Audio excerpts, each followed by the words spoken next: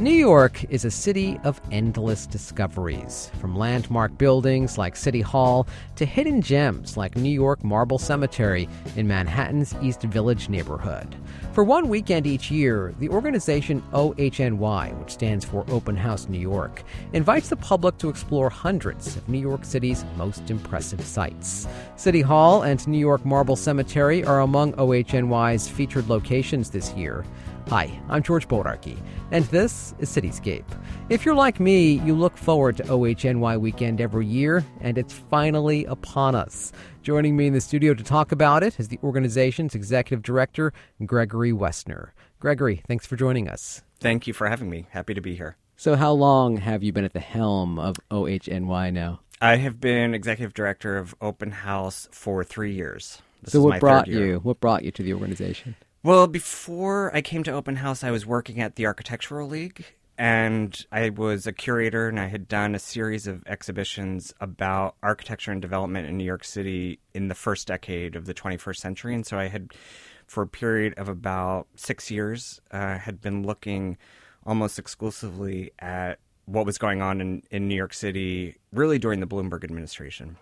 So I was very familiar with architecture and planning and sort of the major issues. And as I was finishing up the third of these three exhibitions, the position at Open House New York opened up, and it became an opportunity for me to take what I had been looking at in a gallery and exhibition setting and apply it to the city itself. Because that's sort of one of the joys of Open House New York, is that I like to think that our field of operation is the city. We take the learning and engagement out of the museum or out of the lecture hall and bring it into the streets. Yeah, so let's rewind a little bit, because OHNY Weekend is one of my favorite events of the year in New York City. But there are people who are unfamiliar with this weekend. How do you describe it to folks?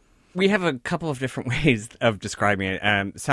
Sometimes we will say that the city turns itself inside out, opens its doors.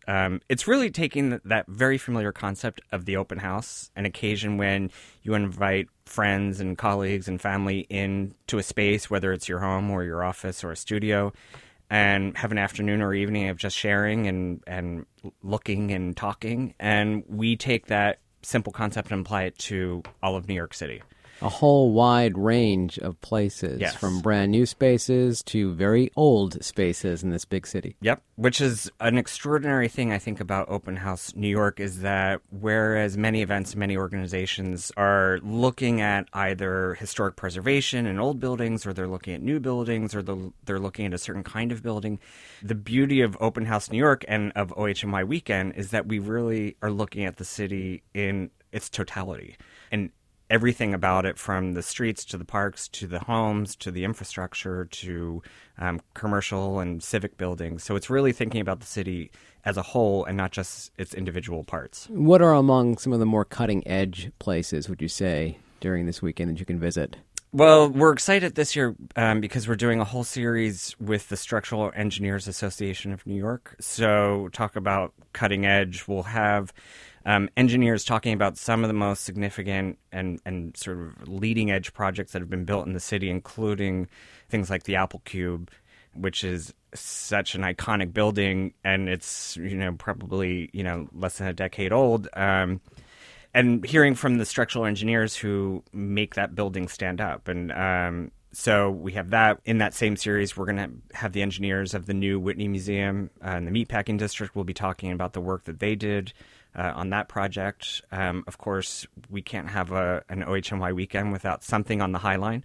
So we'll have the engineers of the High Line who will also be talking about their projects.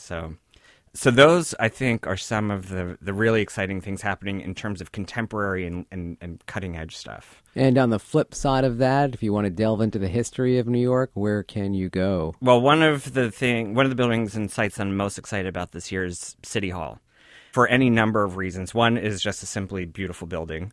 One of the oldest city halls in the country that's still in active use as a city hall. And the interior is landmarked. And it is an interior landmark, which also ties into, we're doing a big series this year as well, celebrating the 50th anniversary of New York City's Landmarks Law, We're just one of many organizations across the city that are participating in the Landmarks 50 Alliance to call attention to what an important and really groundbreaking piece of legislation that was in the early 60s.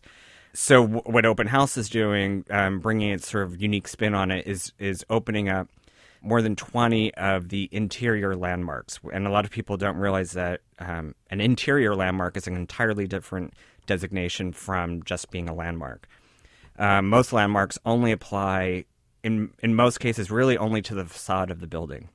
But to be an interior landmark, it applies to the interior fittings and fixtures, and it brings a whole different level of responsibility and opportunity for building owners. And there aren't a whole lot of them in New York City compared to landmark exteriors. Absolutely right. We probably should check this, but I believe it's 117. Mm-hmm. And there may be a few more. So these are very special places. That's the bottom line. Yes, absolutely. So what are among the other historical places on your list? So we're also, here in the Bronx, we're opening up a collection of buildings at the Bronx Community College, including the Gould Memorial Library, which is a just stunning building by Stanford White. And if you have not been there, you should definitely go, because the interior rotunda, which is also an interior landmark, an incredible dome, a really beautiful central space in that building. And what is particularly interesting, I think, about that collection of buildings at the Bronx Community College is you really get a little bit of flavor across centuries, or across decades at least. You have the Stanford White building, and then from the mid-20th century, there's a group of Marcel Breuer buildings that'll be open that we're doing in partnership with Docomomo, which is a preservation group focused on mid-century modernism. And then more recently, there's a library and academic building designed by Robert A.M. Stern Architects that will also have opened. So you'll get to get a survey of 20th century architecture in one location. What is the history of OHNY? How long has it been around now? So the open house idea, and by that I mean taking one weekend a year and opening up many buildings in a city, actually started in London in 1992 by a very curious urban dweller by the name of Victoria Thornton, who, like I think probably so many of us who care about cities, would walk around London and look at buildings and think, why can't I go inside there? But I think unlike many of us, she had the wherewithal to come up with this idea of what if one weekend a year all these buildings opened up and we could all get inside? So 1992, Open House London starts. There's a New York architect working and living in London at the time and started volunteering for Open House London. His name was Scott Lauer. He came back to New York, moved back home, and brought this idea with him and went to a number of organizations and said, there's this great thing going on in London. We should do it here in New York. And everyone said, that's a wonderful idea. Why don't you do it? And so in 2001, this gentleman, Scott Lauer, started Open House New York. And I think it's important to mention this because it was just prior to September 11th. I was going to ask you that question because now you're in October. I was going to ask whether that preceded or not. The idea comes back to New York, and the first activity starts in the summer of 2001, and the first Open House New York weekend happens in 2003. And I think that's significant because for anyone who was in New York at the time, I think we all remember of what it was like, that it was all about security and bollards and keeping people out and shutting down. And I think one of the most important things that Open House New York does is remind us that openness and access are important aspects of having a vibrant city. That first weekend in 2003, I would like to think, was really a counterbalance to what was going on in the city and communicated a message that said opening up is still important. And I think now, with distance, I think we all see that. But I think at the time it was important to keep that idea in circulation. How much has the World Trade Center site played into OHNY weekends over the years as it developed? We have had the great privilege over the years of dropping in and checking in on its development over the years. So we have done construction tours of One World Trade Center, formerly known as the Freedom Tower, 2 years ago, we did 4 World Trade Center as it was just finishing or near the end of its construction. And eventually, I hope once the site is fully open, that we'll do something and look at it in its totality and see, what it looks like complete as a full site. What's been your favorite site to visit as part of OHNY weekend? Well, I would have to say, and this isn't very original, but the TWA Flight Center at JFK, which probably... also an interior landmark. Also an interior landmark, and there are thousands of other people who will probably have the same answer to that question. Why? For me, I went to TWA for the first time during Open House Weekend 2 years ago. It's our most heavily visited site during the weekend, so I sort of went out there and stationed myself there for the full day. And first of all, I studied architectural history, and I have seen that building and been tested on that building and have had to write about that building for more times than I care to remember. And it is one of those places that photographs do not adequately convey the experience of place. And so for me to be there that Sunday 2 years ago, it was both thrilling to see essentially what is a celebrity building, this place that I've studied and written about and seen in so many photographs. To see it in person was just thrilling, just on a very, personal level. For Open House, to see thousands of people going to the airport just to walk around an empty building was so exciting and thrilling and was just an amazing illustration of people's deep interest in architecture and deep interest in experience, that you would give up your entire Sunday just to go walk around an empty building. That was what was so exciting. And so that memory will always stick with me, both on a personal level, because the building is it is incredible. It is really, truly extraordinary how thought out every piece of that building is, and the thrilling experience. Even today, that building, 60 years later, or whatever it is, still just packs such a punch the minute you walk in, and you feel you cannot help but feel like you were just the coolest person in the world. I am very happy to say that as of this week, it will be open again. Is that a reservations required spot? Because some sites are reservation required.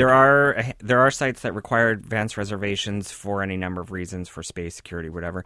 TWA is not one of those. How would you say the weekend has evolved since its early days? I think over the past couple of years, what has been exciting for us is to really deepen the programming, in the sense of, it's not just about opening up a building and you get to walk in and you have that thrill, which we certainly do that, and it is certainly still a celebration of beautiful architecture, both old and new, and that will never change. Because we have this incredible platform for looking at the city, and we have so many people's attention, we thought it was a great opportunity to also push it a little further and use Open House New York as an opportunity to look at big things that are happening in the city, or to look at the city in new ways, and really get people thinking about what is the future of New York going to look like. We're talking a lot about the weekend, but what do you do throughout the year? So we do programming 12 months a year. Certainly October is a big one. We will do previews of important new buildings that are opening up. So that's a way of highlighting the importance of contemporary design to the life of the city. We have been doing, over the past 2 years, thematic series, looking at a single issue over many months, and many different kinds of programs. That's the kind of stuff that we're doing throughout the course of the year. So, continuing to celebrate great design in the city, because we believe wholeheartedly in the importance of good design, but also looking at more issue-driven stuff and what the implications are for urban design, for architecture, and for our neighborhoods, and how, the city in which we live. You can access many of the places during OHNY weekend for free. How do you sustain yourself as an organization? Thank you for asking. It's a combination of individual support driven largely by fundraising events and membership, for which we are enormously grateful to hundreds, if not thousands, of people who make, small contributions that add up to make all of this possible. Certainly some corporate support, and I would say even most importantly, it's government support from arts agencies like the National Endowment for the Arts, the New York City Department of Cultural Affairs, the New York State Council on the Arts. They are all so crucial to sustaining us over the years that I can't say enough and express enough gratitude to them. And I'm curious, is the open house in London still existing? It is, yeah, absolutely. And in fact, so 1992, Open House London, 2001 is the founding of Open House New York.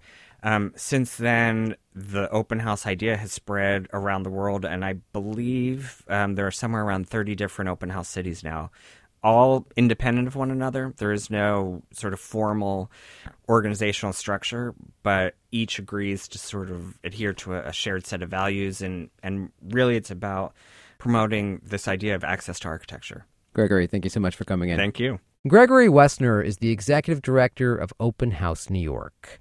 Among the places being spotlighted during OHNY weekend this year is one of the largest cemeteries in New York City, Woodlawn in the Bronx. On the phone with me now is Woodlawn's Director of Historical Services, Susan Olson. Susan, thanks for taking the time to talk with me. It's so good to talk to you today. So how far back does Woodlawn Cemetery date? It was established in 1863. First burial was in 1865. What makes this cemetery so significant in New York City? It's the art and architecture, as well as all the celebrated figures that are there. In 2011, the cemetery was declared a National Historic Landmark because of all the architects and artists that worked at Woodlawn, as well as all the celebrated individuals that are there, from Elizabeth Cady Stanton to Herman Melville to Duke Ellington.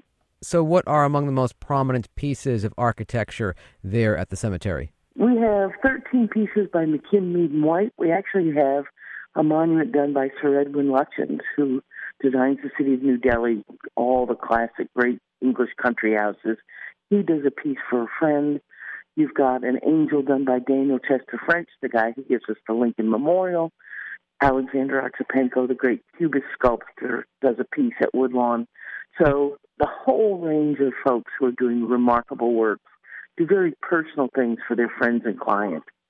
Now, we're calling you today in Cincinnati, Ohio. Am I correct? That's correct. I am at the American Jewish Archives in Cincinnati, Ohio, researching the papers of Samuel Untermeyer. Now, why is Samuel Untermeyer important to Woodlawn Cemetery? It's one of the most extraordinary lots in the cemetery. It's 22,000 square feet, has this huge whispering wall, but this mysterious statue that's enclosed in shutters done by Gertrude Vanderbilt Whitney. And, of course, Untermeyer also had a house in Yonkers, Greystone, which they're restoring the Persian gardens there right now. So for people unfamiliar with Samuel Untermeyer, who was he? He was one of the nation's most prominent attorneys. He was a securities lawyer. That was his expertise. And if everyone had paid attention to him, the Great Depression wouldn't have happened. And, of course, as a Jewish American, he was very adamant about what Hitler was doing and what was going on in Germany before his death. So he was very, very involved in the anti-Nazi movement. When did he die? He died in 1940. Now, what specifically are you researching about him? Well, for us, we have papers on the Untermeyer Memorial at Columbia University. That's where our records are archived. But it's always good to get the other side. You know, we have what we received, but whether or not Untermeyer's correspondence may talk about his landscape designer, his relationship with Gertrude Vanderbilt Whitney. We're hoping to restore the monument, but it's always best to do a lot of research on the front end so you really understand what they were thinking. As you mentioned, Susan, there are a lot of notables buried there at Woodlawn Cemetery. Who is the most visited? It all depends on what's going on. We know that this weekend, I guess, the biopic on Miles Davis is coming out, so he'll get a lot of visitors. Celia Cruz, the Queen of Salsa, every failed New York writer comes out to see Herman Melville. And folks come to Bat Masterson for some reason. We get a lot of requests for Bat Masterson and Ruth Snyder, who was put to death in the electric chair. What fact about Woodlawn Cemetery fascinates you most?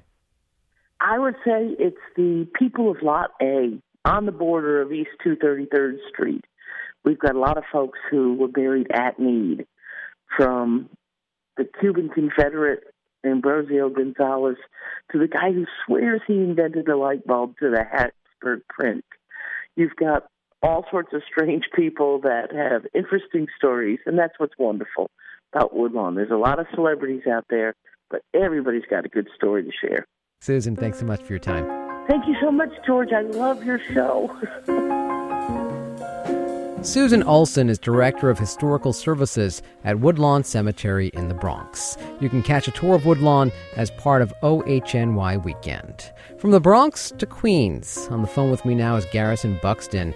Garrison is Director of Ad Hoc Art. He joins us to talk about another tour featured as part of OHNY Weekend, this one of the Welling Court Mural Project, which has been described as one of the best collections of contemporary street culture in the world. Garrison, thanks for taking the time to talk with me. Absolutely. Thank you.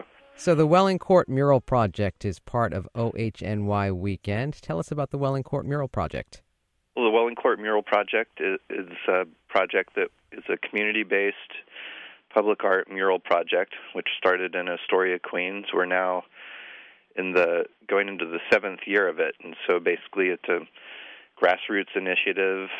People in the community were trying to improve the aesthetics of their neighborhood, and fortunately through mutual friends, Reverend Billy and the Church of Stop Shopping, we were put in touch. And so basically what we love doing is bringing art to the public. And there's a lot of people that don't necessarily go to museums or galleries all that often, and so really public art is a lot of people's largest exposure to artwork. And so those are some of the big reasons, is basically bringing artwork to people in a fashion where it can be enjoyed by all different walks of life at all different times of day. So what have you been using as your canvas there in the community? Mostly commercial and some residential walls. I mean, there's a whole variety of property owners in the neighborhood that have been very gracious and responsive. The first year in 2010, we had a little over 40 murals, and this past year we wrapped up with around 140. That's kind of the key cornerstone of it all, is having the property owner's permission to do it. So describe some of the murals for me. What do they look like? Oh, wow. You have a lot of them, yeah. huge variety, yeah, with over 100 artists participating. There's lots of different styles, and we have everybody involved from first-generation graffiti writers, so artists that helped birth the whole movement of graffiti, which ultimately led to the movement of street art. So, people that have been doing it since the 70s, as well as some new up-and-comers that just started in this century. So everything in between. So from original heavy hitters to new talented up-and-coming people. A lot of the murals might just be straight aesthetics. I mean, things that look nice and are colorful and fun. They might have plants, animals, people, etc. But just things that are more focused on design and aesthetic issues. And then there's also people that choose to weave in community, political activism type things, like maybe doing portraits of people. There's a woman, Katie Yamasaki, who works often with an artist, Caleb Nealon, that have partnered up out there, and she did a mural of Khalif Browder, who was a person that committed suicide shortly after getting out of a long, wrongful incarceration thing. So, so there's people that use it for all sorts of ways of expressing themselves and what they do with their artwork. Another couple of women did a piece on the Yazidi women that were being persecuted in the Middle East. So there's a wide variety of stuff from politically salient to aesthetically pretty and everything in between. Is there one mural in particular that speaks to you most?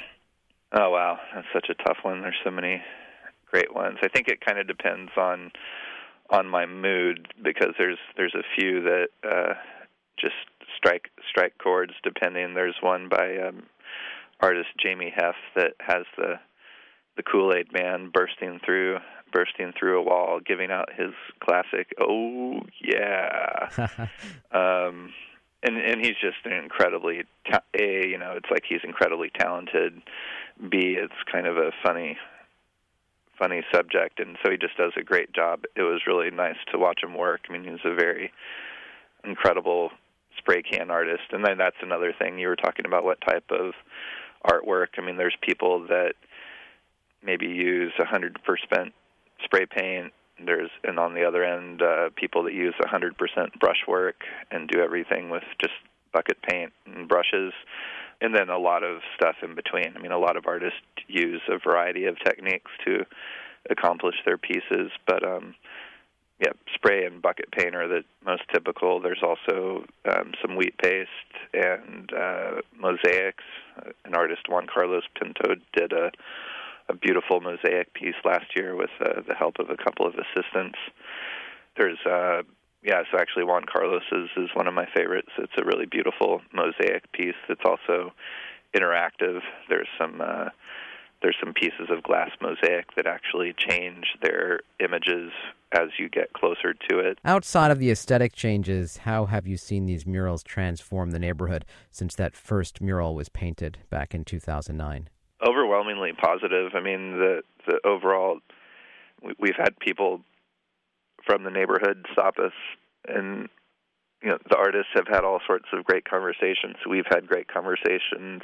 I mean, people literally go out of their way to stop and talk about how the project has positively affected their lives, and it makes them feel better about where they live, and going to and from work or going to and from wherever they're going is a more pleasurable experience because of the artwork that's all around them. So instead of blank walls that are either slightly deteriorating and or covered up with blotchy graffitis and tags and stuff, there's these really incredible murals. So yeah, I mean, it's directly had a positive impact on how people feel about the area that they live and work in.